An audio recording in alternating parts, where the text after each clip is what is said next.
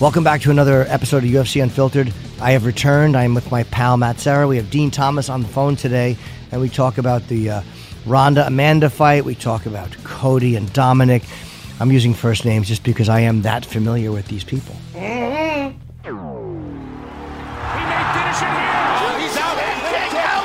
It is all over. Knockout. He got rocked. UFC and Digital Media present UFC Unfiltered with Jim Norton and Matt Serra, powered by Digital Media. Find your voice. And now, your hosts, Jim Norton and Matt Serra. I am back. Hi, Jimmy. Hi, buddy. I missed everyone here. I was gone for a week. I was in Los Angeles. Shot my special, so I try to just decompress a little at the end of the year. I very rarely get to do that. But I didn't see any of the fights, so we can't talk about them until next week. How annoying is it when you watch a fight on delay and you just can't check Twitter for 3 hours? Oh, no, or Instagram? That does suck. Facebook. I would do the same if I'm watching a show like Walking Dead and I have to put the kids to sleep and I tell my wife, don't go on Facebook. We're not going to know. Right. You know, you're not going to see Glenn getting his head bashed in. Not only did I see the fights, Yes. but I saw them. Where? At the very large home, by the way. Anyone thinks that Matt Serra's not doing well, Matt has a fucking giant house. I don't know about giant. It's a giant. I pull up on his block. He tells me where he lives. And I'm like, that can't be. Like, it was by far the nicest house on the block. Well, that's why they broke into it. It looks like it's somebody go, oh, there must be nice shit in there. But there's really not. Yeah.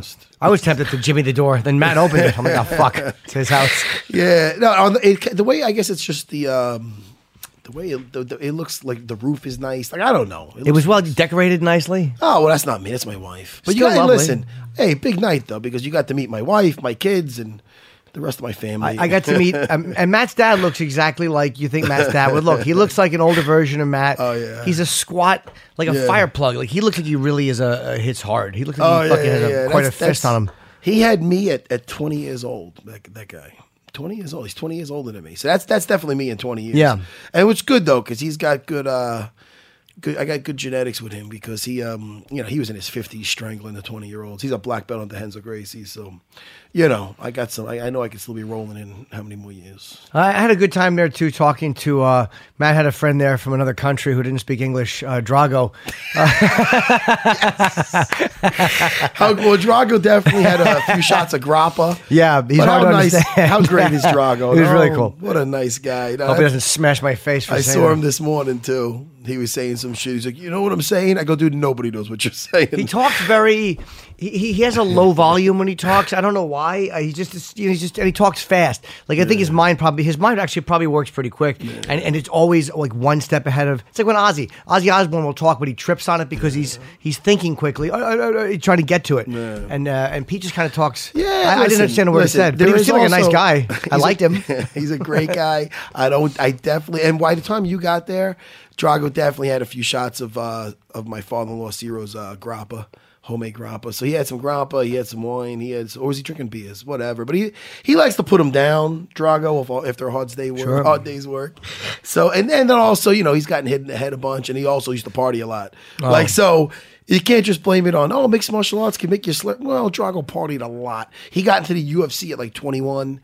And he fought Phil Baroni, and he was a big underdog, and he ended up putting him to sleep. And when you're getting some checks and you're 21 years old, he was partying a lot. He has the vibe of a dangerous guy. But he's a guy though. Like as another male, when he's a guy like in a bar, you're like, ugh, like that guy's a fucking problem. He reminds you. You look at him, you could be like, you ever see Marv from Sin City? You ever see Sin City? No. Oh, you like that? Wait, Sin City with Frank Miller's. It's from Robert Rodriguez did it. I think I did actually. It was like shot like it was like almost like comic book. Like comic book. Yes, I did. Very good. What's his name? Who's in it? Who's the big name? Marv. The guy Marv was Mickey Rourke. His character. That could be Drago. Yeah. He is. But anyway, listen, the fights. And the food, by the way. Oh, see, now you know the my Serras. The Serras are very Italian, and there was a tremendous amount of. I ate 3 slices of pizza, a piece of birthday cake, pretzels. What a fucking pig boy! I was a pig boy. Well, I'm officially starting now. I'm doing the right thing now. That's why I do it like I'm going to the electric chair. When I know I'm going to start dieting soon, I'm just a fucking animal. And I introduced you to that drunken Sicilian. I don't think you ever had with the Alavaca sauce. It's fucking unbelievable. Yeah, I had 2 slices of that, a regular slice of pizza. I thought I was going to shit my pants on the way home. I shit my pants every day. I do. I really don't. I fucking blow up the bathroom and hope Chris, the producer, gets locked in there. But listen. So does he. Listen, first of all, the fights were great. There's a couple fights that you missed the Johnny Hendricks I did watch it. Oh, you did? I wound up and watch. I went back. Oh no, we lost our guest. What happened today. there? We just got to move to Wednesday. All right, we were supposed to have. We'll tell you the big news is we were supposed to have Cody Garbrandt. We don't want he fought for the championship bantamweight against Dominic Cruz. I don't want to tell you what happened. Don't want to spoil it. But he was supposed to be on today, the new champion, and I guess he probably has press, a lot of TV and shit. So and then we're talking, and I look to my left, and I see Chris holding up a thing saying "No, Cody." It's never good news. It's never great. Whenever Chris is holding up a sign, it's never the girl with the big tits wants your number. Like, exactly. It's never a good sign. Some groupie's been looking for you guys. No, nothing. So no, I did wind up seeing most of the fights. I did see the Hendricks fight. By the way, I was surprised. I'm going to say this about the Hendricks fight. Yes. I was surprised it was a unanimous decision. I wasn't. Was it that obvious to you that Magny won? Well, I thought that for sure the just decision would be Magny winning that fight. And I really do like Johnny and him being on here. You get to almost like you like him even more because you see he's more of just a genuine dude, and it sounds like it's very upsetting when you see a guy like just goes from like you look at him fighting Robbie Lawler and you look at him. And even what he did to John Fitch back in the day and these other guys where he's got that power and you're like, he's looking like almost like a Tyson, man. That guy hits you. It's like, whoa, you're not seeing that standing up. You're not seeing it at all. You're not seeing that ferocious powerhouse coming at you. You're seeing a guy that's still competitive because he's an athlete and those years of wrestling and competing, but something's wrong, something's off, and do you think life just got too good? I don't know because I mean, I don't think I don't know. I don't know what it could be, but I mean, if you look at him battling Robbie Lawler, and you look at his fight with GSP. And then you look at his fight the other night with Neil Magny, it's a different guy. It feels like a different guy. We had him on. He talked. His wife said, he's like, well, I'll retire whenever my wife tells me. He's got 4 kids now. Yeah. And it just seems like that is more into being with the family. He missed weight. Was second time in a row, right? Yeah, 2 in a row, third time. Oh, third time altogether, yeah. Because he had that scrap against Tyron Woodley canceled because he couldn't make weight, yeah. So obviously, it's a hard thing to make this weight. I mean, I don't... What does he walk around at? He's got to be over 2 bills walking around. But he's not going to be a very big middleweight at all.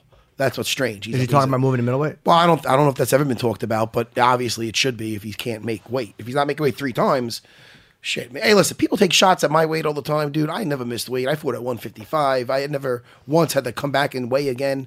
You know what I'm saying? Right. So is it about discipline or is it just he just cannot? I mean, what is it? The guy can't make the weight. He was talking, I think, earlier about his I don't want to say if he was the right guy that was doing the nutrition or whatever, but I think that was it, wasn't it? Yeah. So, I mean, he was very confident with that he had a good nutritionist. He was with the right camp, and he's talking so much about the camp, and something's off. Yeah. Something's off. I mean, who knows what it could be. When you can't make weight, like what did he miss it by 2.5 pounds? Yeah. When you get that close, at what point do you go, I'm just not going to make it? Like, are you... I remember when Ronda and Misha Tate were the coaches in the Ultimate Fighter, and there was one of Ronda's fighters that couldn't make the weight, and he was sitting in the steam room and he just gave up. She took it bad. She was crying, but he just couldn't do it. He's like, "Fuck this, I'm giving up." At what point do you know I'm not going to make this weight? I don't know. I mean, I've been in some bad. Actually, Dean Thomas is going to call in soon. I don't know when he's calling, but when I think of my worst weight cut. One of them was Dean. When I had to fight Dean Thomas, I remember I was getting down to 155, and I made it easier in my prior fight when I had to fight BJ Penn. And you get kind of cocky, so you get kind of like, I can have this protein bar now or this or that. And I remember I had to cut a lot of weight the week before, the day before, and I was with my buddy, old school fighter. He fought for the middleweight title. A guy named Gil Castillo. He's a Cesar Gracie black belt. He's a buddy of mine. And he was in there, and he was helping. I remember him just keeping me in the sauna, the steam room, the sauna, just trying to talk to me and trying to get my mind off getting out of that thing. And I was, dude. How long were you in for? I have no idea. But I just remember having to go back in. And every time they got to go back in for another 5 or 10 minutes, it's like, It's like, no, I don't want to. So, I remember walking in circles to get to that way and like not people. How much did you have to lose? I really wish I could remember. More than 10 pounds of the day? No, I remember being, I'm like, oh man, I'm like I was like 10 pounds out like a day before or something. I remember it being like, we used to do medicals the week of or something. So I'm like, oh wow, I'm pretty low. And thinking I could just squeeze this other shit out. But I don't know, man. So much has to do with how much sodium you're taking in and it holds on to water. And all I know is I remember how bad that weight cut was. So, that's another thing. I mean, I don't know what's going on with that. But all I know is, like when he fought, and first of all, Magny deserves some credit. The guy was fucking awesome. I liked the way he was using his range, and I like he closed every round strong too. Active guard, though, man. You see that active guard? I mean, that's the problem with some of these guys with the wrestling background, where they could get the fight to the floor, and when they're young and they're explosive and they're, they used to rolling with guys, and guys are going for stuff and they're able to pull out of it and then just come down and drill them. That's great, but one of the first things that goes that in your career is your athleticism. And if you're not conditioned into bettering your position when you're between a guy's legs and when you're in that guard fight, in other words, just getting to half guard and passing that knee line, getting above that knee, you're taking away more than 70% of his attack. You know what I mean? So then there's, you have to watch out for kimuras and reversals and stuff like that. But you could do damage from there and you could advance your position from there. If you're not used to having that mindset of bettering your position and just beating a guy up where you could be in danger, it's going to catch up to you, man. Look at that. Look at that's what happened in this last fight. He was so content on getting that guy fight down. He didn't have the, I don't know if it's from the weight cut. I don't know what it's from, but he didn't have the oomph, or he wasn't doing any damage from in the guard. That's fair to say. There was never one time you're like, whoa, look at Magny's in trouble. Right. It's the opposite. You're looking at the guy on top going, oh, shit, man. He's got to pull out of this, pull out of that. Oh, man, he's got him another triangle. He's elbowing his face. Well, he had an 11-inch reach advantage, and it was literally like having, like he was almost using his elbows like fists, and he was just great. Smashing his head. And that was a beautiful offensive guard. And that's what really won him. If he'd had nothing down there, the other guy's winning by just being on top, by being dominant. He wasn't dominant on top. He was taking a beating from on top. So then what do you, so I don't see how you could really even make a case. Sometimes I get worried when I went to the decision, I go, and I was, we never had Magny on, did we? No. So I kind of pull for the guys that are kind of on here because you feel for them. You feel like you know them more. So I was really kind of like, come on, Johnny, and this and that. But I'm like, yo, he's not better in his position here. He's not even trying to. Maybe I got to watch it again, but I don't remember him trying to pass that guard or anything. And better his position to either submit him or finish him. And that's something that, look, you can go to fights where guys start off strong from in the guard, beating the guy up, and one mistake, they're gone. Like, look at Chael Sonnen versus Anderson Silva back in the day, beating up for 20-plus minutes and then getting submitted with a triangle/arm lock. You know what I mean? So, in like the last round. That might be the most amazing win I've ever seen. That might be just because he got his ass kicked for literally 4.5 rounds. Exactly, man. But if he would have concentrated on bettering that position some, he would have been a champion. You know what I mean? Just by getting past that, because that getting half guard, triangles out of the equation. Now you have to watch out for certain things. And being a wrestler, look at Ryan Bader versus Minotauro. Was it Little Nog or Big Nog he fought last? Little Nog. Yeah, he got on that half guard. Minotauro's a better jiu-jitsu guy than Ryan Bader, but he got into a position where he knew, all right, I just got to keep my balance and beat the shit out of him from here to keep it simple for you.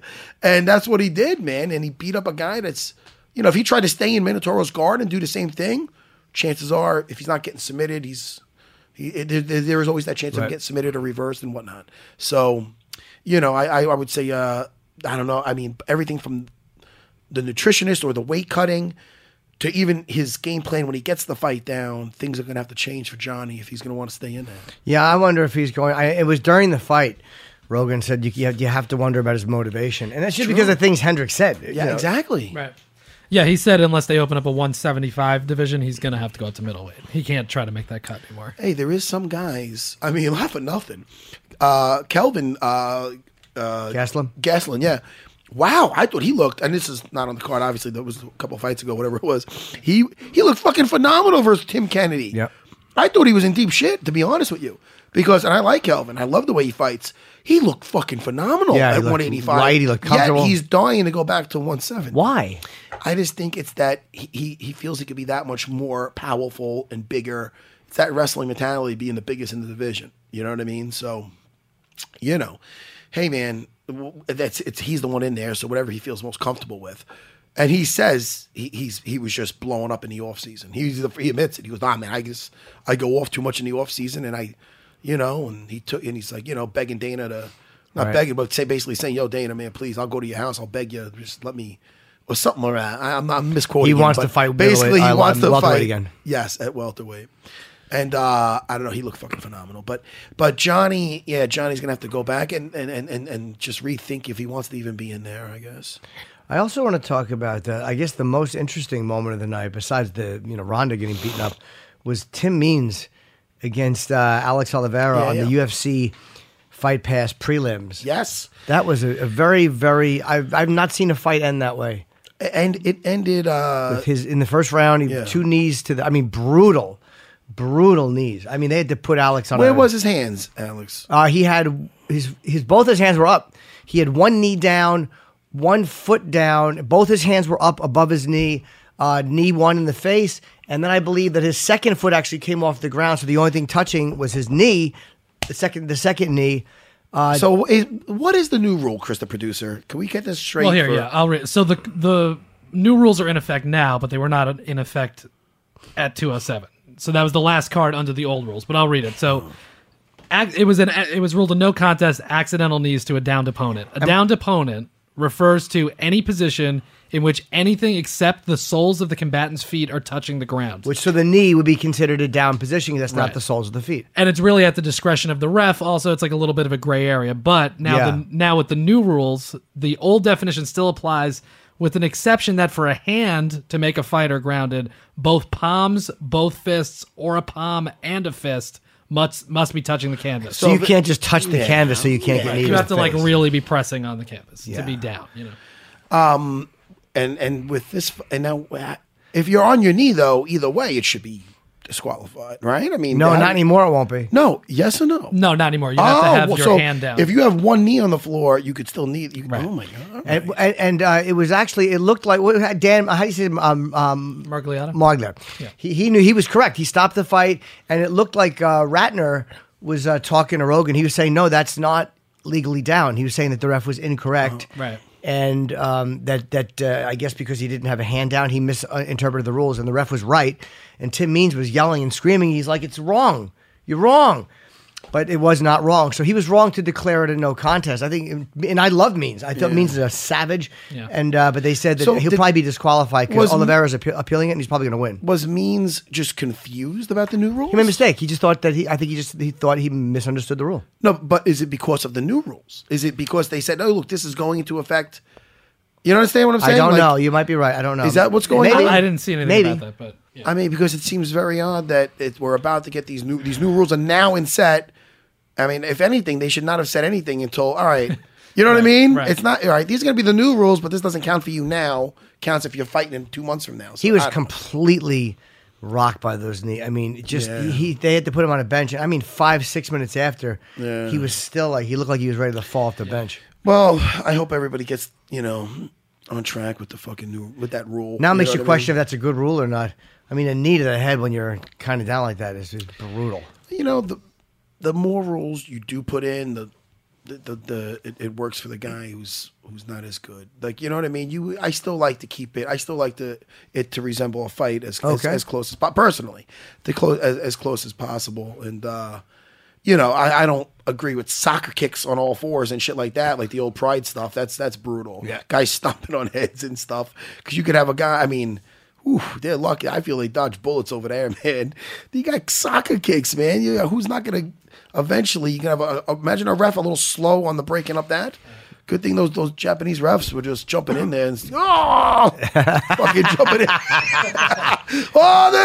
And they'd stop it. So I don't know, but listen, I love the fucking fights. Let's talk about, first of all, you missed what you did miss, Jimmy, on the way because you were driving over to my house. Is Ray Borg versus Louis Smolka. Smolka? Yeah, Louis Smolka. Yeah. I like Ray Borg. I knew you loved that. I thought you when I watched you saw it? Did you watch it? That fight? Yes, I did. That was fun. Yeah, that was fun. I see. That's a way. Look that really good in jiu-jitsu. I want to find out more about this Ray Borg. How many fights does he have in the UFC? Can we find that out? Yeah, This guy deserves. No, some he missed recognition. though. He missed weight by 3.5 pounds. Well, I'm giving him a pass because I like his jiu-jitsu. And again, but another interesting point, and again, I heard it raised by Joe, is that What? 3.5 pounds at that weight, he goes, that could be partially contributing to this dominance at 125. 3.5 pounds is a lot of weight. It is. That was his 6th UFC fight. What's his record in the UFC? He has 2 losses. One to Dustin Ortiz. It was a split decision in his first fight, and then he has a loss to Justin Scoggins, a unanimous decision. Loss. Justin Scoggins. Okay, and it's a unanimous. So he's 4-2. Yeah. I enjoyed the way he put stuff together. I enjoyed his submission attempts and reversals and attacks. I'm going to be keeping my eye on that dude. I listen. I thoroughly enjoyed it. You know, I'm big on jiu-jitsu, and it's all the way you put things together. And I don't know. Did you enjoy that fight? I love that fight, and I thought of you the Right. whole time I watched it. I'm like, See, I couldn't it know work Matt for is you? going Now you- crazy for this fight. Well, now you know it could work for you. That guy's your size. Yeah, I know. You're But so was the bigger. guy he was fighting. They're both. They're just doing. Demetrius Johnson's 125. They're lighter than me, by the way. Oh man. They're Yeah, a I lot mean, lighter but than look how that was beautiful technique, though. God, I love some nice jujitsu in there, man. Let's go through the rest of the card here. Let's talk about the main card. I'm gonna get Dean one on the other phone, fight. by the way. Oh wait, where is I'm he? gonna get him on the phone. One right other now. fight I want to Yeah. discuss first was the brutal knockout of Mike Pyle. You know, Mike, let That me tell you was- something. It feels like it was actually, holy shit, man. Like literally almost 20 years ago, that guy was, I remember him, he got his purple belt at Renzo Gracie's Academy in Manhattan. And he was visiting because he knew my roommate, Rodrigo Gracie. He was sleeping on my couch at my old apartment, literally when I was like 23, 24 years old, down 42. So He's that's 41 age- years old, He's so he far. was around my age, yeah. And I remember that guy he was like a hillbilly kid, man, I think he's from Tennessee. Is he originally from Tennessee? Could you look that He had up? the mullet until I'm recently. I'm gonna say he is because I know he's been in Vegas forever now. But when I first met him, I think he was Tennessee, right? Yeah. And he was very good in jiu-jitsu from wherever he was from. I remember he fought Quentin Jackson back in the day. I mean, this guy's been around, Michael Pyle. That guy's a true vet in this game, and very good skill set. And I liked when it started off. I was feeling good about it. But hey, man, you put yourself in a kick like that. It's a rough. Listen. In hindsight, everything's 20/20. Right. But shit, man, like you'd want to use your length a little more. Like a low kick like that's very dangerous to counter.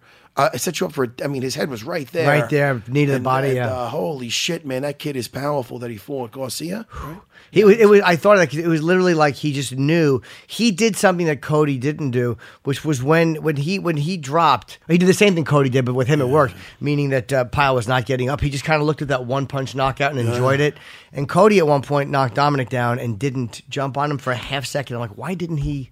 Jump on him? I can't wait to talk about the Cody Yeah. fight. Are we talking about the? We'll wait for the. We have to Cody wait talk? till Dean. All right, Yeah, why don't we let's get Dean let's on? talk to Dean Thomas. But Mike Pyle at 41, that knockout. And again, he just got caught, but that can't be good at 41. It can't be good at fucking 21. Yeah. Fucking getting your lights put out. Let me tell you, man. I got stopped twice in my career, Jimmy, and one was more out of being exhausted with my second fight with GSP. I took a nice shot to the face, but it was those knees didn't hurt at all. And the other one was my first fight, but thank God, even though the first one was a bit of a highlight reel, thank God. There's some stoppages that are just you don't want your family to see. It really would fucking hurt their feelings. Of course. Speaking of hurt feelings and fucking weirdos, where is it? Who is this? Is this Dean Thomas? Who do you think it is? Dean What's up, Thomas. sucker? Well, let me introduce you. Will you be quiet for 2 seconds, please? Dean Thomas, welcome to UFC Unfiltered. You're with Matt Oh, Serra. am I on air Can right I now? introduce you, motherfucker? Could Well, you just shut up hurry for up 2 and introduce seconds? All right, listen. I yell at only the people I love. You Jimmy. do. You Jimmy's- always yell at your friends. It's true. I don't yell at you, Jimmy, at all. I was going to say enough. I don't yell 'Cause at I'm you. delicate. Well, we have that with us. There's other friends I like to yell at, like my buddy from Dana White looking for a fight, Dean Thomas. All right, Dean. Now I introduce you. You with Jim Norton. Where's my round of applause? Ain't y'all ain't got no soundtrack in the back? No, We don't no- have that. no- No, that morning we do man. need that. It's like that morning zoo, like applause when the new guest walks in. That would be great. 'Cause Yeah, I'd be hitting the fucking boo button already. Can we put our swords away? Can we be friends? Can we be No, friends? I Because don't wanna listen to be- me. I don't want to be your friend. Be I my don't wanna friend. Be your friend. I'm your best fucking friend you ever had. You know that. Listen to me. We'll be friends for this interview. That's about it. That's And about it. afterwards, We're going right back to the battlefield. Tell me something right now. Are you excited about what just came out on YouTube? Let's talk about that. I'm really excited about that, man. I thought it came out good. The new season, it's kicking off of Dana White looking for a fight with my very good friend Dana White and my good acquaintance Dean Thomas. Come on, Hey, now, Dean. wait a minute. Listen. You listen. As long as you don't announce me as the token, I'm okay. No, come on. You're not the token. What? I would never say. What? I'm not even better touching. not. I wouldn't even touch that. Yeah, you better not. And Dean, what's up? Is it Jim Norton on that too? It is, What's yes. up, Jim? Hi, Dean. You remember that time when CM Punk attacked you in the hallway at the UFC? Yeah, I do remember you were there with, and that happened because you and I had been walking, and there was that guy who was like you were talking to outside, and he kind of touched my face like gently, like okay, and I thought that he was a buddy of yours, and you're like, oh, he's just some fucking asshole fan. So I was so annoyed because I'm like, I would have said to the guy, "What are you doing, dude?" But I thought it was Dean's friend. So we're walking backstage later, and then it's CM Punk, and I'm just so annoyed already that some fucking fan just touched me that I'm thinking that he was a fan. I didn't know he was because he had a beard. So, yeah, I do remember that, and you were enjoying it quite a bit, me being put down. Oh, easily. that was hilarious. CM Punk attacked you. He took you down. CM Punk's got one win on his record, and it's against you. Yeah, he did. Fucking wrong. No, but he's not wrong. I tapped immediately, too. He took it easy on me. You look shocked, dude. I was right next to you. I was very Water shocked. battle went flying. But then he was so nice, you know. He's like smiling. He was happy to see you. Yeah, he was. It's like a dog he that was. jumps up on its master and falls. He just fucking saw you. He got happy and fucking double legged you. I go, what the fuck?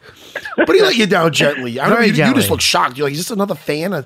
Instead of touching my face, they I tackling really me? am glad I didn't throw a punch. I would have got beaten up and gotten in a lot of trouble. Dude, you look. I sent that picture out right after it happened. I fucking tweeted it or something. Hey, Dean, congrats. Do you work a lot with Amanda Nunes or no? I do, man. I work a lot with her. We work very diligently on that fight. Yeah, it was pretty much what we expected to. Honestly, it really was, man. Yeah. It's really what we expected. Now, Why were you expecting her to stand up? Because Amanda said she was expecting her to stand up. Why were you guys expecting that? Well, because she wouldn't really have a choice. You know what I'm saying? Like Ronda's never been a shooter. Yeah. You know, she stands very tall. She's not a shooter, and she needs to grab you from up high. So, but in order to do that, she has to get close. So she has to stand up a little bit. Yeah, she's always in the past punched her way into the clinch and Yeah. through girls, you know. So now, I mean, obviously, from the last two fights, they catch, you know, people are catching on. You know what I mean?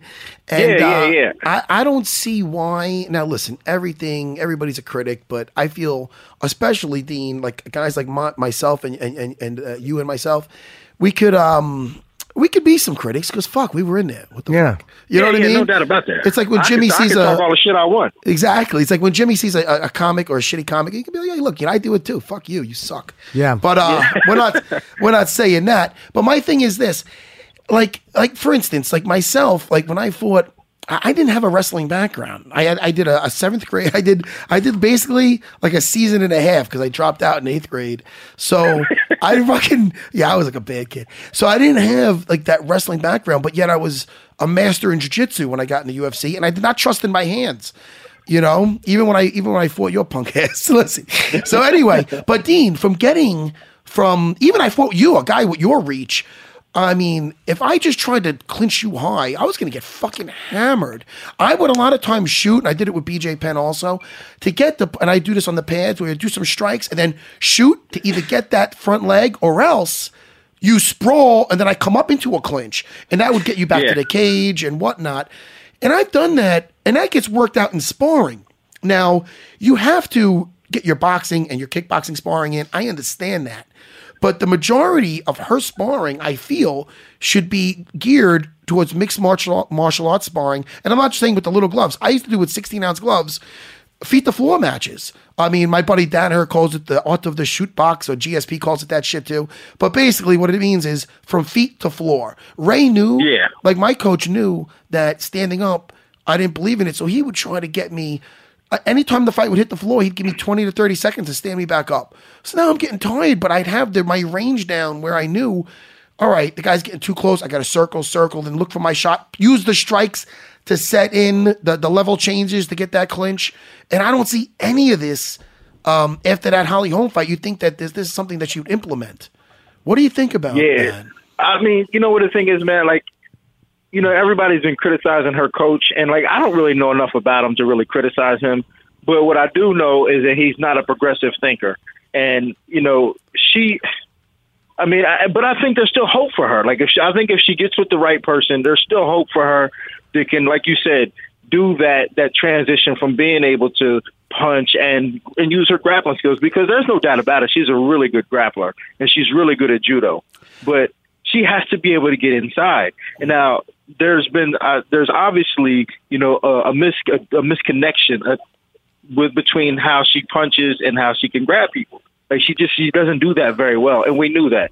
And Amanda, the beautiful thing about Amanda is she's shaped just like me. Me and her have the same body type, except for I'm fat as hell. But we had the same body type, like really long arms, really long legs. So it was really easy for me to work with her and to like put this together and, you know, explain the details about how she's going to be able to strike against a person like Ronda. But like, you know, I still think Ronda could have some fight left in her, but she needs to get with a progressive thinker.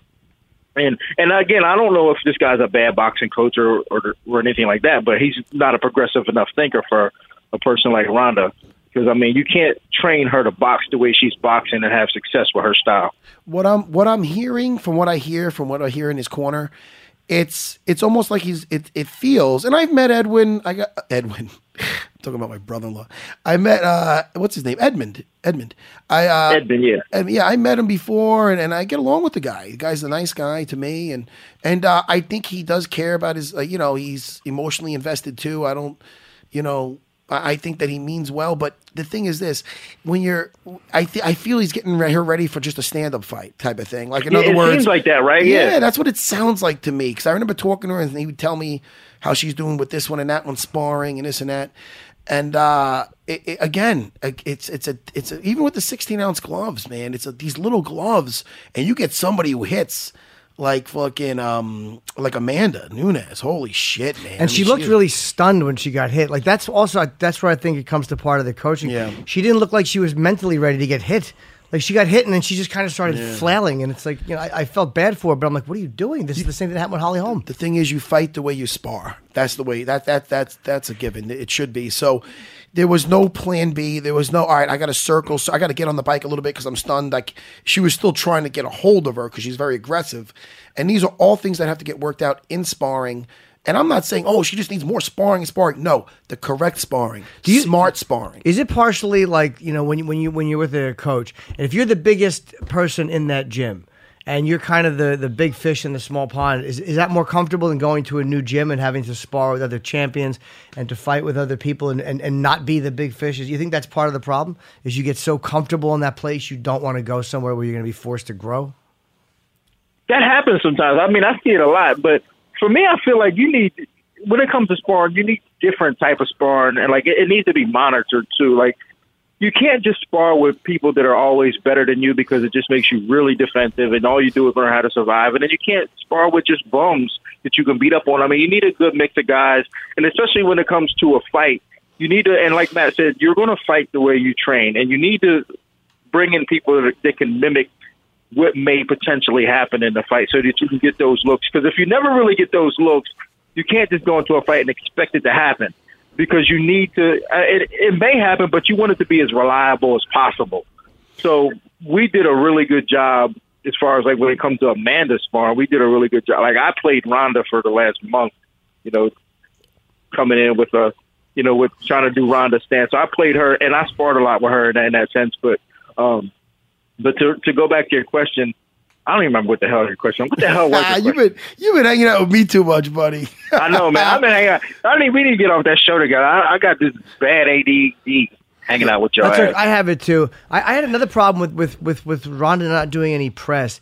There's something about, like, I know that it sucks that you lost the fight, but Anderson Silva did press. Like, every great John Jones does press. All these great fighters do press, and there's something about separating yourself mentally from everyone else, which it puts you in. You again, a championship fight. I know there's a tremendous amount of stake, but you're almost putting yourself in another category. And like, I'm this oracle, and it's like, no, you're just another great fighter, and these great fighters do it, and you should do what they're doing. The champ's doing it. Exactly, they're all doing it, and to me, that puts an additional pressure on you that you don't need. I think that she fucked herself before she walked into the ring. Yeah. But you know what it is, man? I think with that whole press thing is that, like, she was embarrassed. Yeah. I think more than anything else, she was embarrassed because like she had did all that press before, and everybody was so high on her, and like she had to eat it. Like when she got knocked out by Holly Holm after everybody thought she was so great, she was talking about she could beat up guys and she could beat up Floyd Mayweather. Then she gets knocked out. She was embarrassed. More than anything, I think the reason why she didn't want to do press this time was like she didn't want to have to eat it. Like she didn't want to have to face the public and go, "Hey, I'm really confident. I'm going to win this fight," and then get knocked out again. Like she did not want that. Like that's embarrassing. Well, that to me is where her fatal flaw was in that. It's almost like, and I can't get, comedy is not like fighting, but if I've had sets where I know I'm going to do poorly, and then I go on stage and the first joke doesn't work, and it's a confirmation of every fear I just had, and I can feel it. The walls close in, I stiffen up, and it's exactly what you thought. You knew this was going to happen. You fucking knew it. And like you just panic, and you're not yourself, and you're not loose. And you just got to eat it and deal with that early on. She should have dealt with that a year ago. Yeah, Holly was great. She really, that fucking foot in my neck. Oh, she kicked the shit out of me. Immediately handled it. And then then the pressure of all of that would have been off. It would not have been carrying it around for a year like a 1 year pound of cement. That would have been taken care of 9 and 10 months ago. Hey, Jim, and I got to tell you, I know that feeling a little bit that you're talking about with the comedy, because I did the show with Adam Hunter. Shout out to Adam for putting me on again. Yes. So I performed at the Stratosphere on Thursday, before the fight. How'd and that go? It wasn't bad, but I mean, it wasn't like, I was actually happy that I didn't really get any pity laughs because, like, sometimes people just give you a pity laugh because you are who you are and they want you to do well, so they laugh at your stuff. Yeah. And I didn't get any of that, you know what I'm saying? So, like, I had a couple of jokes that just didn't work, you know what I'm saying? And I felt that feeling of like, oh shit, I thought I was going to get a better response than that. And it didn't work, but I kept going along, and I did okay. But but I know that feeling now that you're talking about, where it's just the walls come closing in on you, and you're just not doing as good as you wanted to. But I now know what it feels like. And it's the greatest fear of that moment, and it's happening. And when it starts happening, and when you put so much on that moment, and it starts happening, a lot of times, some people respond very well to those moments. And other times people don't respond well. And because it looked to me like she just froze up. And I mean, Amanda was obviously a better striker than she is, but to me it looked like she froze up, which more than Amanda just being a better striker. She just, I thought, handled it really poorly. Yeah, she's never been in that situation before, and obviously she probably never had that happen to her in training either. Like they never really probably had anybody put a lot of heat on her in training to where she was able to bounce back from that type of adversity. But you know what? She's still who she is, though. And I mean, I juggle with the idea of how I feel about her. Like, prior to the fight, I was like, you know what? Like, she's just a bad role model. I mean, like, she comes out and she, when she's on top, she was, don't be a do-nothing bitch. And, but then when she loses, she couldn't bounce back from that. And that's why I give Conor all the credit in the world, because Conor took his loss like a man.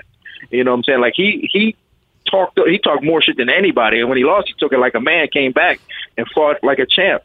And I like, that's why I have mixed feelings about Ronda, because like when she was on top, she was, the best in the world. And when she lost, she took it bad, and she sent out a bad message saying that like she felt like she was had no value to her life anymore, and that she thought about committing suicide. And I was like, you know what? You're a fighter. We all go through this. We've all been knocked out. I've been knocked out. Matt, you've been knocked out. A lot of guys get knocked out, but but that's not how you respond when you're a fighter. You come back and you go, hey, you know what? This is what I'm made of. I respect my opponent, and I know that's a part of the game. It could happen. And when you say you're going to commit suicide, it's like, how disrespectful to your opponent is that? Did you not think that your opponent was capable of beating you? It's funny. Bruce Buffer, I did Bruce's podcast, and he raised that point, and he said that he didn't know if that was being a good role model. And I looked at it like I didn't necessarily mind her admitting that, simply for the reason it's almost like you're putting this undue pressure on yourself, and you're saying, I am only this, and if I am not a champion, I'm nothing, and that's not rational. And admitting that and saying, like, I had these crazy irrational thoughts, and then because she also said, and then I looked at, I think, Travis, and said, well, I have a life, I want to have baby. Like, she put it into perspective after that, which I think is positive. So if you do get your ass kicked, it's not the end of the world, and she kind of said that, but then she didn't come out and do any press. And so I think you're right. Conor lost, and he handled it great. He's like, he was the better man tonight. He beat me. And then he came back and he beats him in a 5-round decision, which nobody saw coming. Well, so, yeah, you're right. Cruz was great in the post-fight press conference. Cruz came out. He lost his belt to Cody. He came out and gave a great, he was out there with the media. That's how you want to lose. Like, I like that. If you're going to lose a 5-round, a loss to a guy who's younger and who's really hungry, I think it's probably a lot easier. than a loss like that. That was just brutal. Yeah, I mean, this is the game we play, and you know that when you sign up, man. It's, nothing's guaranteed. I think she had this thought that she was going to go down as one of the greatest ever. She was going to go down undefeated. And when all of a sudden that loss derails that whole thing, I remember her saying things like, look, I'm not the person that I thought I was going to be. I have to be this person. And it kind of really, I mean, listen, a loss can affect anybody. But when you're living on that certain cloud, when you're thinking you're untouchable, and again, like Dean said, people are talking about her fighting dudes and saying that she could beat Floyd Mayweather and this and that, which I still think she could probably beat him in a street fight. Oh, without a doubt. She gets a hold of him. If he's wearing a jacket, he bumps into her, he better fucking start stripping. She'll grab him and fucking eepon him on a fucking head. On his fucking head. But I still think Ron is fucking awesome. Yeah. But I feel there's a better way to play to her strengths. And again, man, I remember when I get knocked out by Shoney Carter by a back fist, and it was a biggest joke going, oh, look at this guy. He does no stand-up. He's got a weak-ass chin. He got fucking death touched and this and that. And I could have fucking crawled into a hole, or I could have went back in there. And I went the fuck back in there, Jimmy. But it's not about me now. It's about Dean fucking Thomas. Dean, tell me, listen, I want you to call in more often. But I'm trying to, man, but y'all don't let me get the number. Well, listen, I say that really I just said that to segue into why you're calling now. The reason why you're calling, Dean, let's talk about what just happened. Now, what just came out on YouTube, the next season, the new season, I should say, of Dana White looking for a fight with myself, the great Dana White, and the great Dean Thomas. Let's talk about it. You excited? Man, I'm really excited about it, man. I thought the first episode of the new season came out great. I thought it captured a lot. And, man, honestly, man, ain't nobody more fun to hang with than you. You know what I'm saying? We have some good times together. And I'm glad that people can now witness that. You know what I'm saying? They have a platform to witness what we do and the times that we have. They sure do. And it was very awkward when you never try to wake me up with breakfast again. I don't want to give anything. I don't want to give anything away.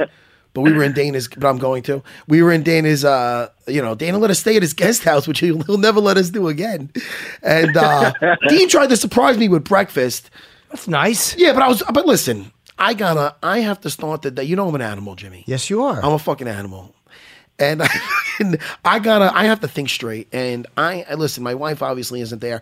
So he came at a time when you shouldn't be knocking on my door. And it was captured on. Matt's on the toilet with an iPad at that time normally. Yeah. Toilet.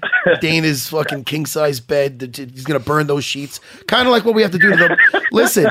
Yeah, so he actually bothered me when I was wanking off and it was all caught on camera.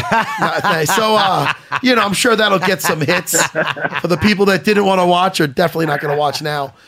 And they're going to have to do to those sheets what we're going to have to do to Jimmy's microphone when we came in here. Hey, Dean, I don't know what kind of fucking shit show we're running here, but we came in and it's like somebody did a caramel jizz on fucking... It's like somebody had the fucking Hershey squirts on Jimmy's microphone. Yeah, there was something on the mic. It was very disgusting. The windscreen. Man, who jizzed on your mic? And why are you still using it? That's the question. No, we replaced it. We replaced it. Thank God. I have a strong suspicion of who it is. Jimmy, look.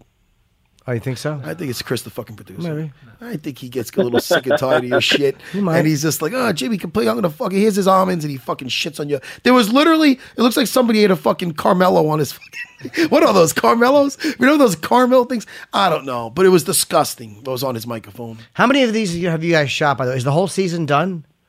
Oh, we got a couple in the bag. Right. So there's another one after this. And then we're going back on the fucking road, Dean. I'm gonna have to start riding. Are we? I can't wait, man. But but listen, man, I don't know what, you know what I'm saying? Like, it's weird with me and Dana, man, because, like, I see Dana out in the streets, man, and he still make me nervous and shit sometimes, man, because I know, at any given moment, man, I feel like he going to cut the plug, man. Dude, he loves you. Actually, he loves me. He strongly likes you. Yeah. But listen. But hold on. But, Tina, that's what I'm saying. You're paranoid about getting fired? Like, I always worry, too. You're worried about getting fired? Yeah, every time I see him, I'm like, man, don't say the wrong thing, man. I gotta be on my P's and Q's. Dana's here. No, but he backs me up, man, because there's I want to save some stuff for the audience, but there was a scene where we're on Dana's jet, right? And they always fuck with me when I'm sleeping. They always do. And I'll just say I get Dana in this episode. I get him. And Dean, when I wanted to go to wake him up, because I wanted to wake Dana up, because he's fine, because Dana never falls asleep, but that guy does... He goes 24 hours sometimes. He's that guy. He'll go until he just shuts down. So he fucking shut down and he's on the plane, right? So I wanted to fucking wake him up. Dean, right or wrong, you're the only guy to back me up though. And Rory, our producer, who's a fucking that guy will want you to die for the show, literally. But I was as nervous as I was there with you. So I'm telling the camera guys, I go, come on, dude. Nobody's moving. Nobody wants to fuck with Dana because they'd be flying coach somewhere instead on Dana's jet. Because I forgot where we were going. I even where we were. We were going or coming or whatever we were going. But he was shot. So I'm fucking, let's get him. Dude, nobody's reaching for the cameras. I go, are you guys out of your fucking mind? I go, he would trust me. I'll take the hit for this. So we got him. We got him. Yeah, you got him good, man. Like, I ain't gonna front, man. I was there with you, but I was making sure that you was gonna do it before I kind of jumped in, man. I got too excited. We going down together. How long of a flight was it? I don't even remember, man. But when you're flying in that fucking, you know the deal. I'm like, you know the deal, Jimmy. When you're on a private jet, it doesn't feel. I've only been on one, and I didn't like it. Oh, I fucking like it. I know I'm lying. I liked it too. You know what's sad though? I'll do that. Then I'm flying around coach by myself. Fuck, I gotta start demanding some shit. Absolutely. Because then I'll fly coach somewhere. You know, because people see it, they go, "Oh, yeah, you look at you, a private jet." And I go, "Hey, my private jet." Hey, talk about the Cinderella life, right? Exactly. One more on a private jet. I'm riding around in a Ferrari. I come home, my car don't start. You know what I'm saying? I'm like, God damn it! Windows don't roll down. This motherfucking AC don't work. But yeah, man, this is the life. But you seen the episode, the one that just came out? Yeah, I watched it. It's great, man. I loved it. I thought it was fun too. I really did. I saw it this morning, and I liked it. Listen. We had to listen when you have, like I tell Jimmy, like we talked about, when you like we have in here, when you're having a fucking good time, people they pick up on it. It doesn't feel forced because it's not forced. You know what I mean? You know what I mean, Jimmy? I do, buddy. Yes, right. People can sense when you're having a good time. Hey, how's your Dean? How's your podcast doing? The Morning Wood Show. Come on, man. We gonna talk about that now? No, I'm not fucking. I was actually going to ask. Are we really going there? I was actually going to ask. Yeah, fuck. The reason I was asking is because what a prick, Jimmy. You know, Jimmy's doing the right thing, trying to plug your shit, and you've got your. Could you put your sword away? Well, he's a little defensive. Stop being so defensive. It's not just my show. I understand. No, I'm just saying, man. Every time I come on here, man, y'all make fun of my podcast. That's man. not true. Are we going to go there today? No, are we going there today? I'm actually asking because Tyron was in the news. Just because of the whole Bisping thing, so I was kind of going to segue into that. And ask yeah. Well, in that case, yeah, the podcast is doing really good. You know what I'm saying? We got like 1 million hits, and you know, we're doing really good right now. And Tyron Woodley is the champ, and he's going to try to fight Bisping. Now, let me ask you, why fight Bisping at a catchweight as opposed to? I mean, doesn't Bisping have Yoel Romero or the Yoel Romero we're about, and doesn't Tyron want to fight Thompson again? Yeah, well, you know what? This is the one thing that people got to understand. You know, not everybody is in this game for the same reason. You know what I'm saying? Like, not everybody is in this game to prove that they're the best in the world. Not everybody is in this game to take on all comers. And when it comes to guys like Tyron, I'm not sure about Bisping, but I know when it comes to guys like Tyron is in this because he's trying to make money. You know what I'm saying? And he wants the biggest fight that is going to generate the most money, or the most attention. And I mean, and that's just the end of the day. And like, you can't fault the guy for that. You know what I'm saying? Like, to want to get paid for what he does. So like, a fight against Bisping, another champion, would generate money and attention. Would that generate more money and attention than a Wonder Boy rematch? I don't know. Like, you know, I don't know if it will or if it won't, but like, it obviously in his eyes, he might think it might. So maybe that's why he called him out. But I mean, it's not like Tyron's running from Wonder Boy or running from any one fighter. He just wants to fight that's going to get him the most money. So, sure. I mean, that's the reason why he called out Conor. You know what I'm saying? Like, him and Conor had a little beef, but like, a fight with Conor would generate a lot of attention, a lot of money. So like, you know, at the end of the day, it's all about getting paid and putting, you know, and providing for your family. Sure. And like, you can't fault him for that. No, not at all. Who wouldn't do that? I mean, I would just prefer to see. I think it's a much more interesting fight to see him fight Thompson again, and I would much rather see Bisping fight Yoel Romero. I don't want to see them fight at a catchweight. I like both those guys. But why is that? This is not a definite thing, right? No. I mean, it's just talking or what? Thomas? Yeah, it's not a definite thing. I mean, I think they just like agreed on it, and it got somebody filmed it, and then they got a lot of generated some hits, and you know, but I don't know if it's, you know, I mean, that's something that like Dana would have to, you know, talk about. But honestly, I don't think that it's something that's going to happen. I mean, just the way the nature of the game is, I don't know if it'll ever happen. But I mean, I think it would be an interesting fight. I mean, I know Tyron wouldn't run from it, but I don't know if it'll happen though. I'm sure Yoel Romero doesn't want it to happen. I'm sure Stephen Wonderboy doesn't want it to happen. But for us, it's like, go ahead, more money. Yeah, for us, it's like, hey, whoever's going to put the most money in the pockets, let's get after it. Okay, so maybe both champs are smart, and maybe both champs are trying to do a little negotiating by going, look, you wanted to defend the belt. Maybe we're looking at this fight as opposed to defending our belts. All right, maybe that's just a smart move. And Tyron and Bisping. And are you still doing the fucking podcast? You still doing it? Yeah, we're still doing the podcast. We record about every week, about once a week, and put them out. Sometimes we miss a few days because his schedule's pretty hectic. Now being a champ ain't easy. You know what I'm saying? You would know a little bit about that for a little bit, huh, yeah, Matt? Well, actually, very little bit.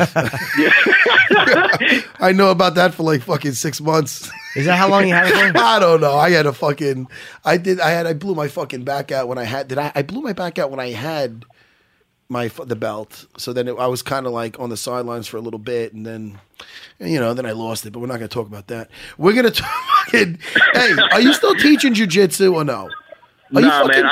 I rarely ever teach jiu-jitsu, but I study fights a lot, and I coach guys to be better fighters. That's what I do, man. No, I study, and I coach guys to be better fighters. I don't roll. I don't train. Ooh. I don't do nothing. Yeah, I don't train at all, man. Like if I had to get in a fight in the street, I'm hitting somebody with a bat. Yeah, Dean's one of those natural dudes where he could fucking whip some ass regardless of fuck. He's the way he could jump off the couch and just fucking beat somebody up. Fucking Dean Thomas. How much? I got 2 minutes in me. How much stand up are you doing lately? How much stand up? Yeah. I did 4 shows. What? 4 shows, but all different too. Like I don't know if that's the right thing to do, but like I've wrote material for 4 different shows that I've done. I mean, I recycled a couple of jokes. Sure. But for the shows I've done, I've did 4 different shows. But I'm still doing improv comedy. You know what I'm saying? Like that's my thing. Doing improv comedy. That's what I do mostly. And I do that all the time. You could keep jokes and reuse them though if you're doing stand up. You're absolutely supposed to. They get better and you fix them. The worst is when I filmed something recently, and the worst is when you film something and you have to retire the material, and then you're still doing the jokes, and then you start improving on them, and you're like, why am I improving on this joke? It's dead. So until you've shot it, you should definitely be out there doing the repeating jokes and tightening them up. Yeah, what advice? You got to give him some advice now. He didn't ask me for any advice. I'm just saying. Well, I think you should. Listen, I'm his friend, and I'm the between guys, and he's not going to come out and ask you because he's a proud guy, Dean Thomas. I'm sure he asked Adam Hunter some stuff, but Adam Hunter, as great as he is probably maybe a brown belt with some stripes. You're a fucking Jedi, my friend, next to me in comedy. No. You are. Don't be shy. Stop it. Stop it. Come on, Matt. Stop it. I'm very shy. Stop it. No, I don't know. I have to see more of his act. You can't give advice unless you've really seen somebody work a couple of times. Okay. And I've only seen Dean the one time. I thought he was funny. It was on the Looking for a Fight when you and Dana both went on. Yeah. You got to watch somebody a few times. You know how it is, Dean. You got to see somebody perform a couple times. Just watching somebody bomb once or watching somebody kill once doesn't help you. You got to watch them a couple times. And you're loving it, Thomas. You're loving it, Dean Thomas. You're loving it. You know what? I do like it, man. And Matt, you said it best. It's you get that feeling right before a fight, and we don't get to experience that much anymore. You know what I'm saying? Like we don't ever really get that adrenaline rush or able to release them endorphins anymore. Yeah. So like doing comedy, I feel like it's really I'm going out to a fight. So that's the only reason. That's really kind of reason why I'm still taking a shot at it. Yeah, well, I mean, you know what? We do feel that every time we do the fucking show, though. You know what I mean? Not for nothing. I got to listen, ride a bull in this new one. I got to do Demolition Derby, man. They put me in there. And I mean, those things they do. Fucking, you get that tingle in your nuts for sure. But I will say this, and everything I did do, and I said it before, that one time I did that stand up thing was actually the most frightening and the most rewarding. And I'm done. And just like the bull, I'm done with it for life. You know what I mean? Matt, you're so funny, man. How could you be one and done? Because I had one bit. I had one bit and I used it. And then you're like, what else does he have? I'm nothing else. I have nothing else. Everything else, I just talk about my life here with Jimmy, and that could generate some chuckles. Sure, I enjoy it. But me and Jimmy make each other. Well, Jimmy makes me almost have a fucking heart attack every time I'm in here. I fucking turn red, and he doesn't know if I'm either mad or happy. I don't know what's going on. So Jimmy, and see Matt, the problem with Matt, I think it's the anticipation of actually doing the comedy, because you don't understand. Like when we went to at the hot dog eating contest, it's actually aired on the show.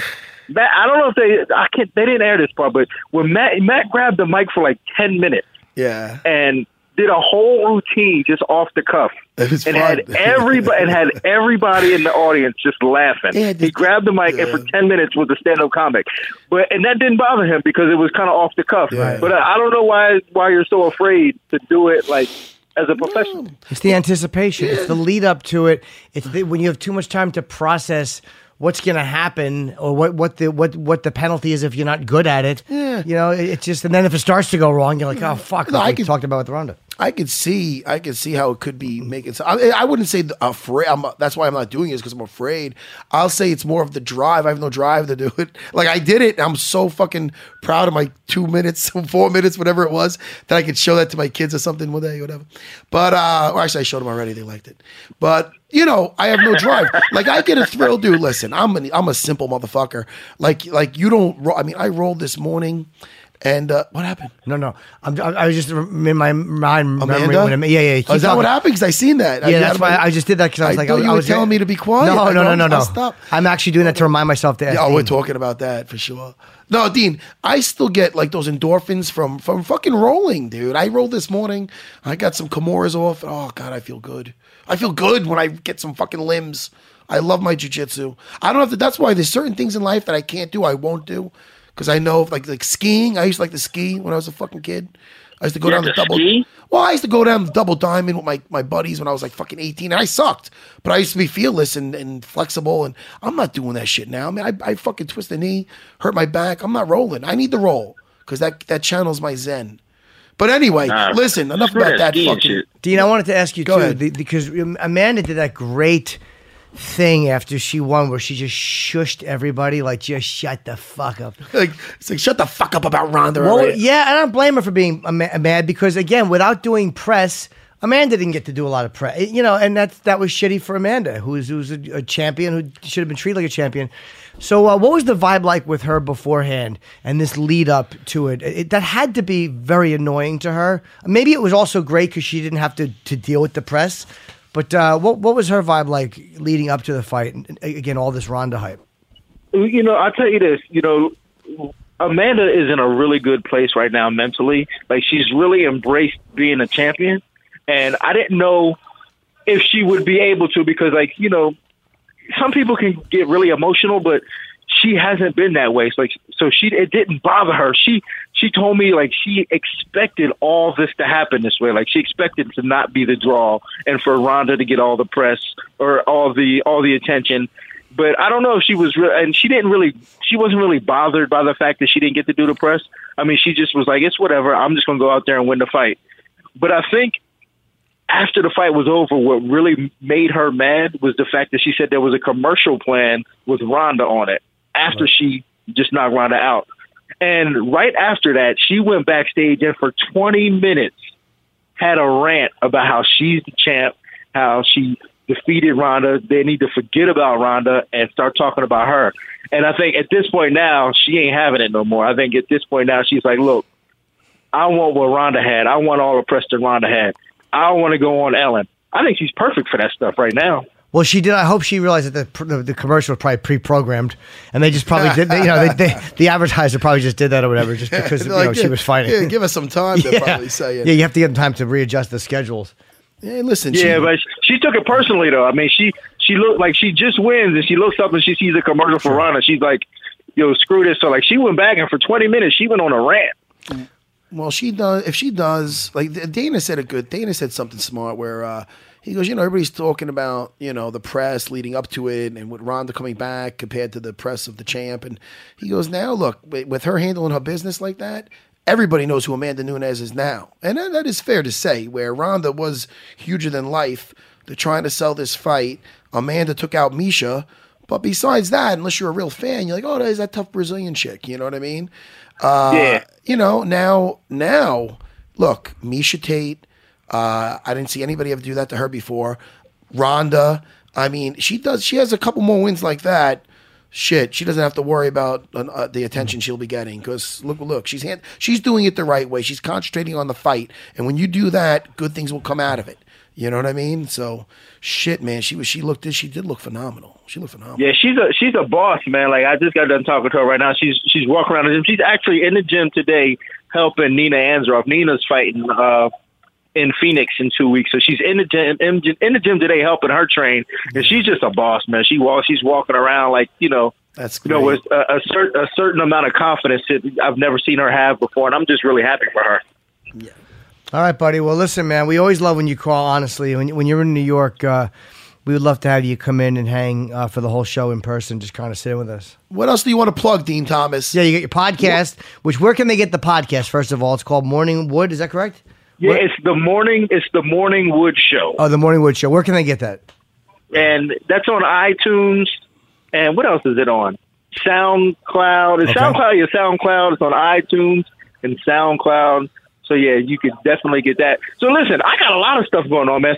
I got a sandwich being named after me down here in South Florida. So I don't know if y'all have a PA barbecue, but I have a sandwich called the Dean Thomas coming out this year. Oh, nice. So, yeah, man, I'm doing a lot of good little things. Hold on.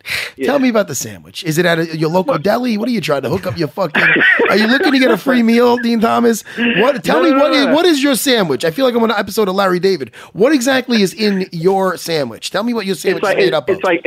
It's brisket on a pressed panini with bacon and like Swiss cheese melted over top of it and some onions. It's onions because I do a radio show, ESPN West Palm on Monday, Wednesday, and Friday, and we had a contest of what my sandwich should be made of. So we had all these different sandwiches coming, and that's the one we picked for my sandwich. Do you like it? I love it.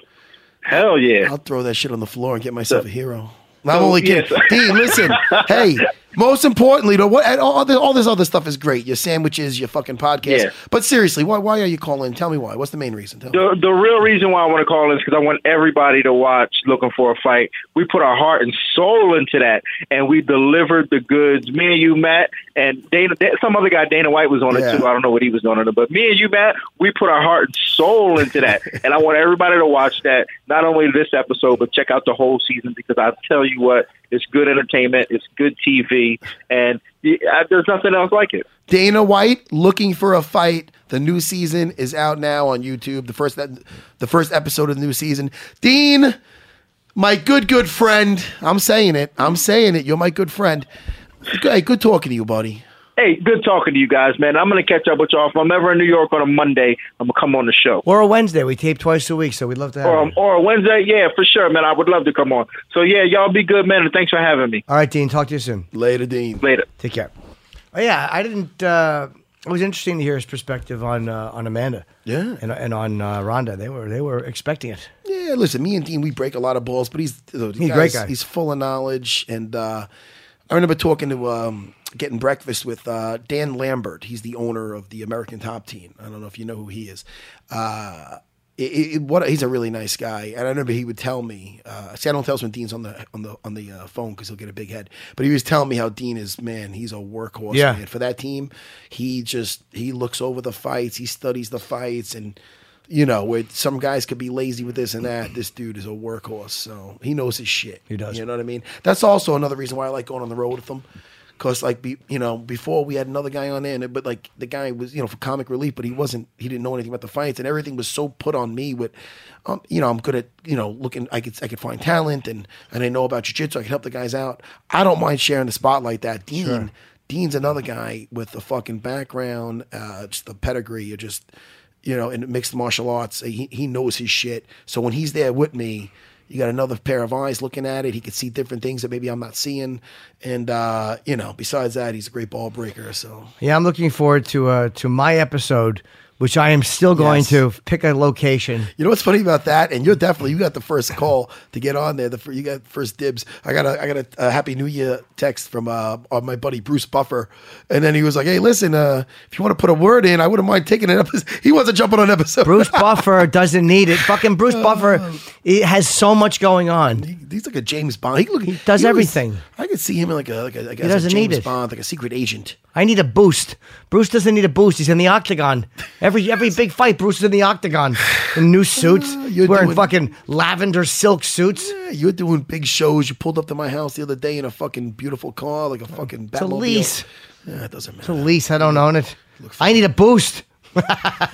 You're doing- Listen, Go ahead. HelloFresh, a brand new sponsor to the program. We're very happy they're here. Ooh. And they want to change the way people eat forever. Now, everyone deserves delicious, natural, healthy food. Now, Yes. whether you're a busy professional couple, like Matt and myself consider ourselves a professional couple. What? Well, all right, whatever. Maybe Yes, I just yes. consider No, us no, that. no. I do too. A large family that runs a breakneck pace, or someone who simply wants to start cooking more, HelloFresh makes it easier, tastier, and healthier than ever to enjoy the experience of cooking new recipes and eating together at home. From creating the recipes and planning the meals to grocery shopping and even delivering all the pre-measured ingredients. By the way, measuring the ingredients sucks. So pre-measured ingredients is awesome.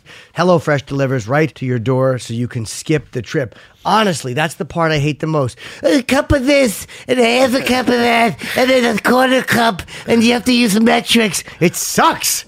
It's fun, it's easy, it's convenient. Why? Because they pre-measure the stuff. That's the best part so far to me. And hang on to this code, Unfiltered. We'll tell you how you can save $35 off your first week of deliveries. Each week, HelloFresh creates new delicious recipes with step-by-step instructions designed to take around 30 minutes, sourcing the freshest ingredients measured to the exact quantities needed so there's no food waste. HelloFresh also employs a full-time registered dietitian on staff who reviews each recipe to ensure that it's nutritionally balanced, which is great. I'm looking forward, actually. What I want to try is the oven-roasted chicken with winter veggies and lemon thyme sauce. Is that how you say it, or thyme? How do I you believe it's time. Time. I hate that word, but it's delicious sauce. But I really do want to try that. I hate the term winter veggies, but I do love eating winter veggies. So this is the one I really, really want to try. Now, for $35 off your first week of deliveries, visit HelloFresh.com and enter Unfiltered when you subscribe. HelloFresh.com, then enter Unfiltered. And I'm really looking forward to this because I've heard great things about this, and we're very happy they're aboard. And the next time I do one of these reads, I will have tried it, and I will give you an honest assessment of how it was. I can't wait. I like that I called us a professional couple. I like that too. That was a nice moment in the podcast. That means Dean's my professional side piece. No, it's a different thing. Yeah, I don't like it. I don't like it. I'll never, Bothers me. It bothers me that I even said that. Now, Cody Garbrandt canceled today, but Cody's a great guy. He's, I want to talk to Dominic, too. I really do. Dominic's a good dude. You Dominic know- did a great. I don't know if you're going to talk about this. He did a great post-fight. I did not. You mean he actually talked after he lost? Okay, Yeah. cool. Hey, I'm with you on that, man. I'm with you with exactly with what you're saying. And by the way, can I say that I've interviewed Rhonda before a couple of different times. Yeah. I genuinely like her a lot. Like she's a really lovely person. She's very honest. She's very sensitive. Yeah. She talks about her dad and her family and her life. You know, she's a real person. Like, you know, I like. She's not just this egomaniac. Like, she's hypersensitive, and I think that the loss means so much to her. You know what I mean? Like, and she talks about that. She cries a lot. Like, she's not some fucking arrogant asshole. She's just very, very sensitive, and I think maybe, you know, if things hurt her, they hurt her very deeply. So she's a very, very likable person. Every time I met her, I've liked her. I really like I her a remember lot. thinking, oh, what a nice girl, you know. But I feel that still, I think that not doing the press hurts you because you are separating yourself, whether it's because you're afraid or you're too sensitive or you feel like you're in an elite class. But I think with her, it's more, I just don't want to face this loss and have to talk about it. I want to focus. But the bottom line is, that's what you got to do. You got to talk about it. And there is something emotionally vomiting sometimes. Like, you know, I've talked about so much of my dumb, dirty stuff that they can't get me with it. I love it, because yeah. I've been open about it, and I'm not ashamed of it. And that's the way it is. That loss does not define who you are. You're a great fighter. You're a championship fucking caliber fighter. You lost. You made a mistake. Okay, you fucking face it and you move on and you talk about it. All these fighters got to do press. You know, when I got to see Anderson Silva doing press, or Verdum, or any of these guys that have lost, you think they like talking after they lose? You think Brock wanted to talk after he got beat up by Cain Velasquez? Of course not, but you have to. That special treatment makes it that much worse. And the pressure is that much more. And then the moment it doesn't go the way, it's like the walls close in. yeah. And again, people say, you don't know what you're talking about because you never fought. No. But as a person, I still understand pressure. And you know how I know? Because I've fucking handled it poorly in my life. Hey, but you also perform in front of people. I mean, you do. So, I mean, you do know what it's like to have that anxiety, of the performance anxiety, whether it's looking to take somebody out in a cage or kill on the stage. I didn't mean to have. But I know. rhyme Can I have a there. sip of your coffee? Are you drinking this? I'm not drinking it at Do you all. mind if I do? I want some of Matt's coffee. Drink that I'm thing. like, that's an unsipped cup of I coffee. didn't touch it. You know. But yeah, I feel that not doing the press, like it hurts you more than she realized it's going to hurt you. And Dominic Cruz, by the way, to me, if you're going to lose your belt, that's the way to lose it. Like he's a tough motherfucker, man. I mean, and to give Cody, let me tell you about Cody. Everybody knew that he had that explosiveness. That he's explosive, and he has that knockout power. But people kind of wrote it off like, all right, man, if this goes into those championship rounds, the deeper waters, Right. That's where the experience of Dominic is going to be too much. And the other guy, they think maybe he'd get tired, and Dominic would have his way because there's too much experience there. Cody, I'll tell you, man, very reserved in a sense. Even some people might even say too much, where he hurt him and didn't follow up.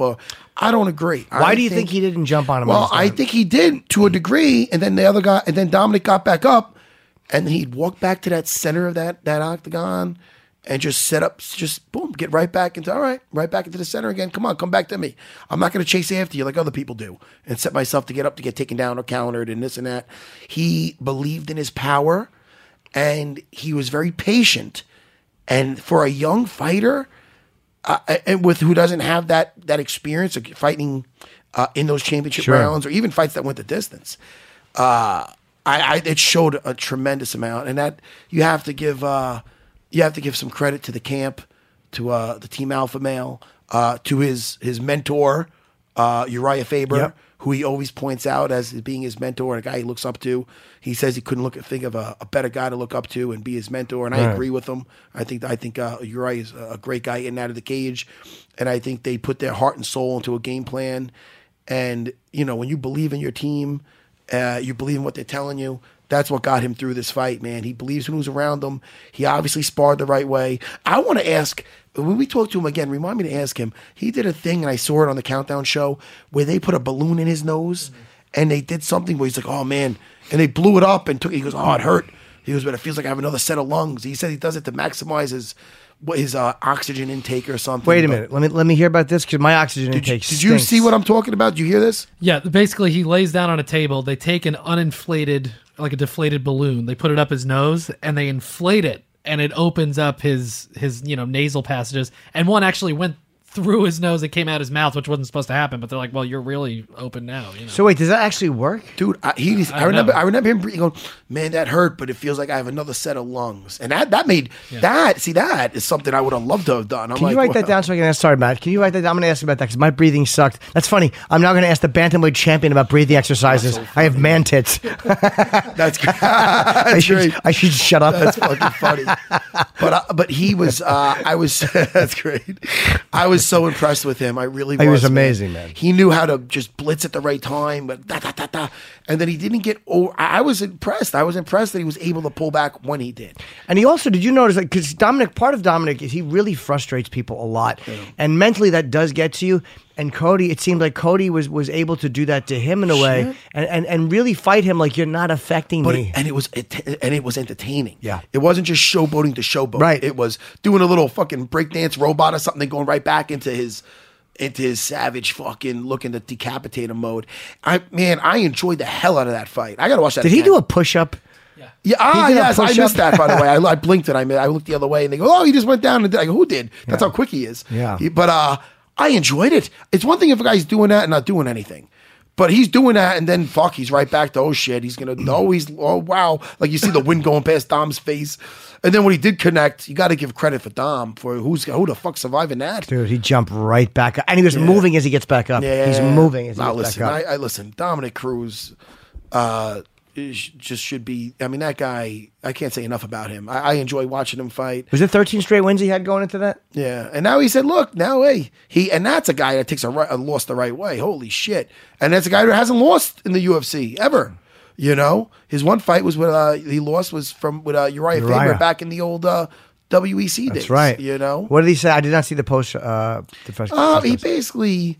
When people are like, oh, tough night, he's like, what's so tough about it? He's like, I don't want to misquote him, but he was basically saying, like, without loss, there's no growth, and that's life. You know what I mean? This is life. you know. So I mean, he has the right. Did he outlook credit on Cody it. at all? Oh, he definitely did. He Yeah. gave him a ton of credit, saying how he believed in his power. So a lot of stuff, some of the stuff I was saying right here, you know. But he was giving him credit. He said he knew he'd be tough, and he goes, "Look, man, I had this target on my back, and now I get to be the guy chasing after the target."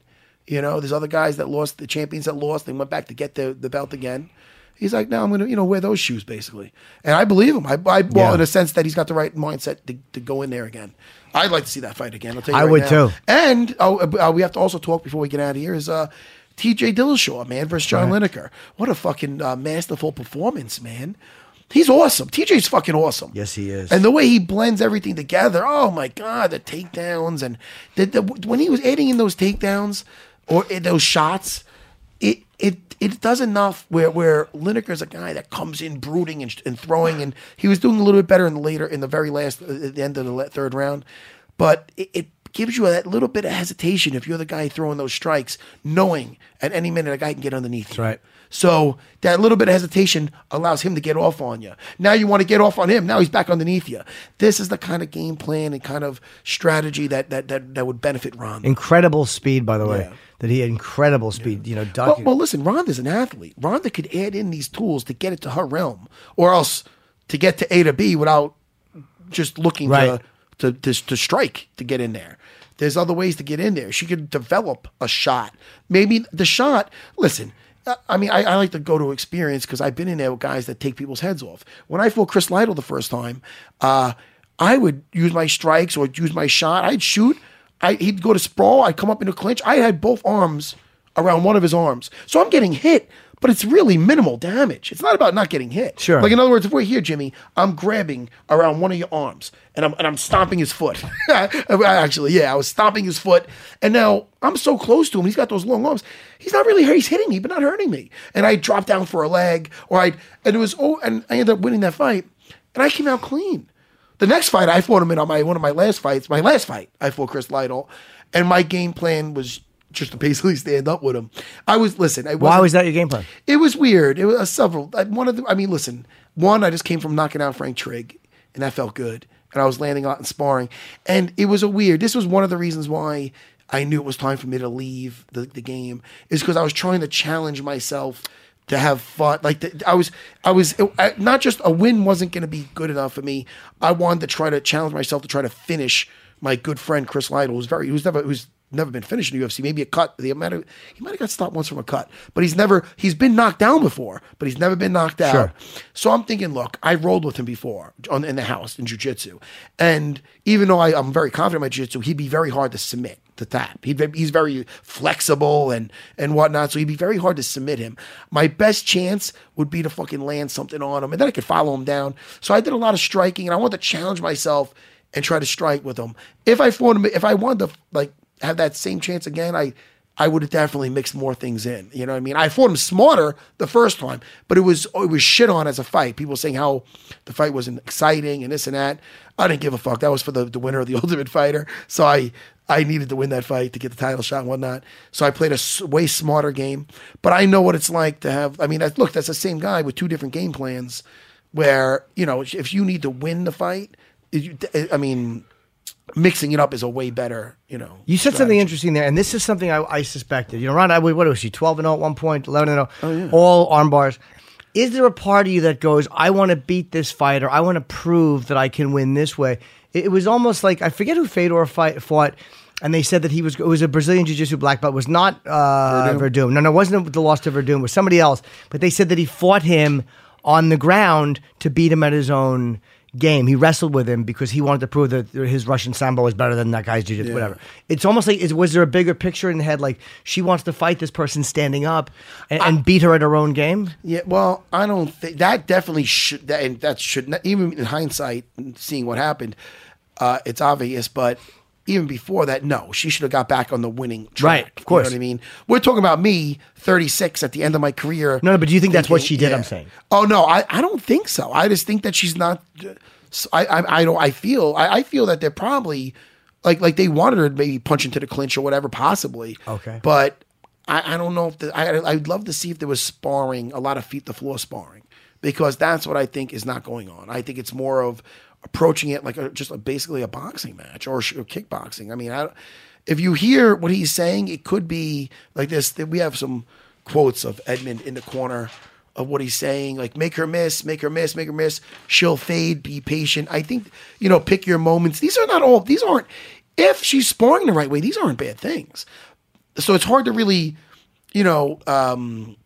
determine, like, it's hard to see what exactly he's saying here. Like, is he saying it because make her move and then come back with some strikes? Or I see that cheek lifting up, and I heard what you did before.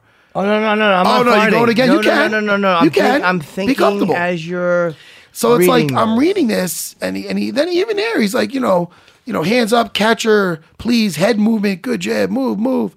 Was there? Yeah, move, clinch. He's yelling like to clinch, but my thing is there has to be level changes. There has to be different ways of getting A to B than just punching your way in. And there's things available to her to add into the arsenal that could definitely play back to her strengths. She tried to grab. I think she got a hold of her once. She got a hold of Amanda once, and Amanda shook her pretty easily. Yeah. But She was dazed, I think. She already at was. that point, Yeah. wow, she got really that seeing her collapse against the. She just looked stunned. She reminded me of when she reminded me of Alvarez and that lost look. Like when you saw Dominic Cruz get hit, he didn't look lost. Like he got knocked down and he was bleeding, but he didn't look lost. He looked like he was still completely mentally in that fight, and he didn't look like it shook him out of wherever he was supposed to be. Alvarez looked like he got shook, and she looked like she got shook. Well, hopefully, she and again, I'm not.